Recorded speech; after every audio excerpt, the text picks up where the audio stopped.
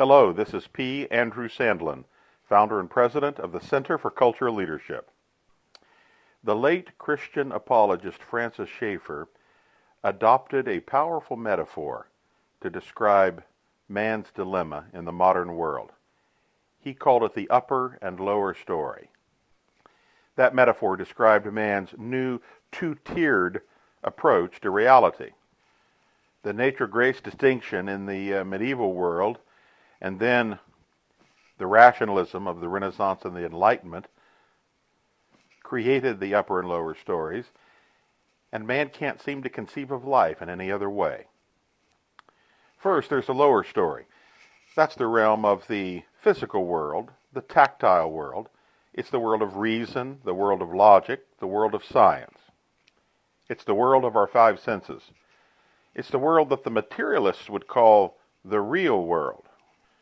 But of course, the vast majority of people can't live as pure materialists, no matter what they may say. There has to be some higher reality.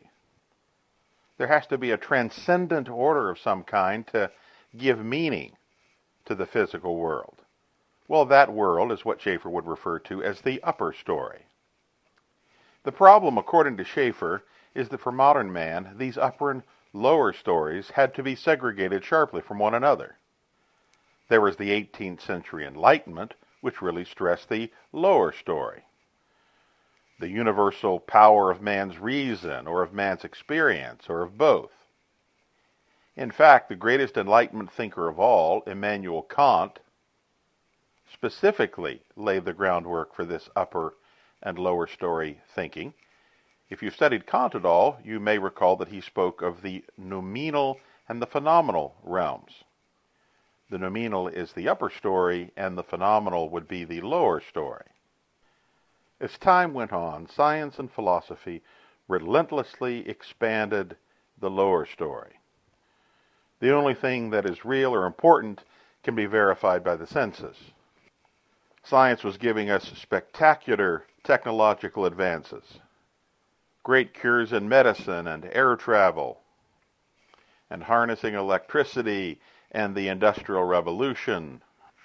All of these were the result of man's unaided logic and reasoning as it interacted with the real world, the lower story. If you wanted to believe in God, if you wanted to believe in His revelation, if you wanted to believe in a natural law, if you wanted to believe in prayer or communion with God, if you wanted to believe in a design for the universe, well, that was a different view of reality. You could believe it if you want, but to do so you would have to leap into the upper story. Of course, this view also coincided with 19th century Darwinism. There's no divine design, there's only tooth and claw nature. But today I want to stress just one aspect of this two-tiered kind of thinking, and that is its implications for religion, or the church. In the 19th and 20th centuries, modern man struck what we might call a cognitive bargain. If Christians will just stay out of the lower story, we'll allow them freedom to live in the upper story. To be more specific, if Christians just quit talking about God and the Bible as they relate to science or economics or education or politics or music or architecture or medicine or the arts, it'll be fine if they spend time in prayer or reading their Bibles privately or thinking pious spiritual thoughts or at most going to church on Sunday. This is all in the upper story. But they should leave the lower story to us, secularists, humanists, non-Christians. And even devout Christians who are involved in the lower story are permitted to do so, as long as they don't bring their Christianity into the lower story. That's all for the upper story. I have just described to you the main explanation for why today we live in such a Western culture that's radically secularized. God and His revelation, the Bible, have been shuttled upstairs into the upper story, and they're required to stay there. If you want to know why a vast majority of even reasonable people, including many Christians, would be horrified of basing economics or medicine or music or education or politics on the moral law of God and the Bible. It's because they've been suckled on this upper-lower story divide. Among devout Christians, those holding very strongly to the nature-grace distinction tend to reflect this divide. So do those who hold to so-called two-kingdom theology.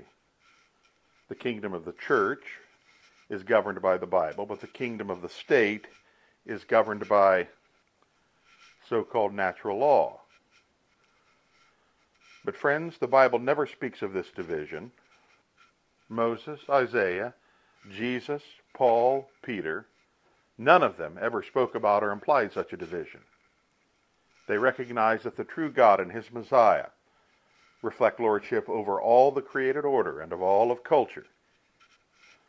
They recognize that the gospel of Jesus Christ and the moral law of God should govern all areas of life and thought. Creating an upper and lower story is to remove God from huge aspects of modern life, and to remove God from any area of life is to invite judgment, decay, and eventually destruction. The goal of us devout Christians is to remove the distinction between the upper and lower story, and to reassert the lordship of Jesus Christ in all areas of life. This is P. Andrew Sandlin for the Center for Cultural Leadership, ChristianCulture.com.